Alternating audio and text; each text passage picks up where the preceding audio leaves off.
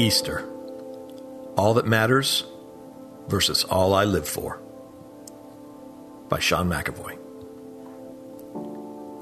Matthew 28:6. He has risen, just as he said. What would I ever do if someone I knew came back from the dead, especially if he had said he would, and if he had spent a couple nights in a grave already? Seriously, what would I do? What would you do?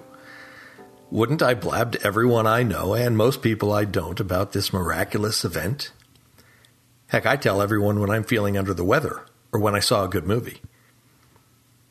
Then factor in that the same guy now telling us that because of what he had done, none of the rest of us would ever have to suffer death.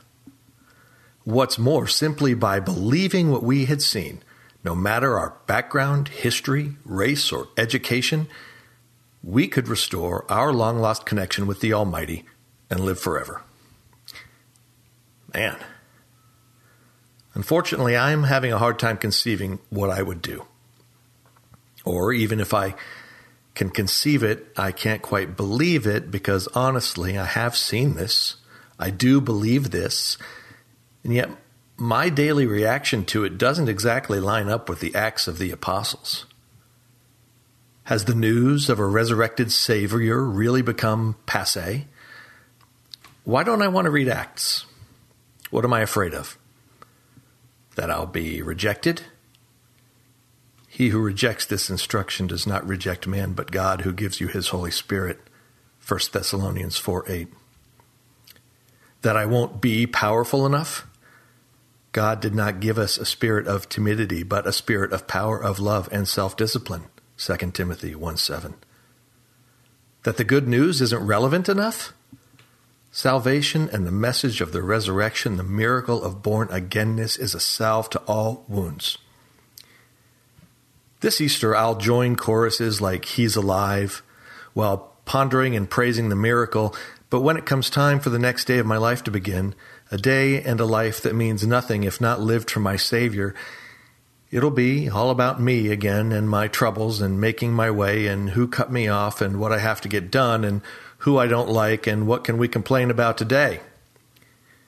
Yuck. I want this Easter to be real.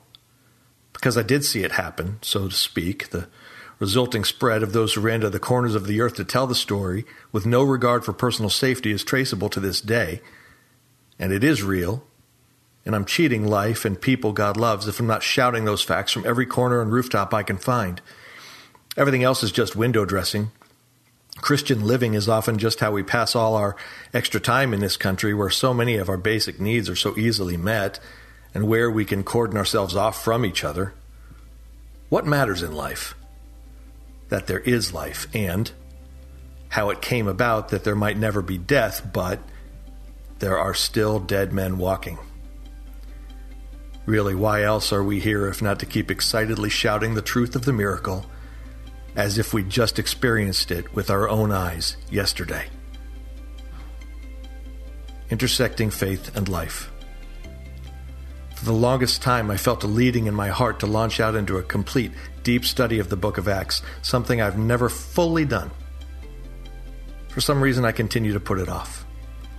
But in my quest this year to make Easter real, I'm beginning a study of what those who witnessed the resurrection couldn't keep themselves from going out and doing. Care to join me? So for further reading, let's start with Acts 1:1. Hey listeners, thanks for joining us for the Crosswalk.com devotional podcast. To get all of our episodes straight to your phone during the week, subscribe to this podcast on iTunes or wherever you listen to podcasts. To find more devotional content like this, head over to Crosswalk.com. Dear Heavenly Father, thank you for working everything out for my good. Help me trust in your perfect plan.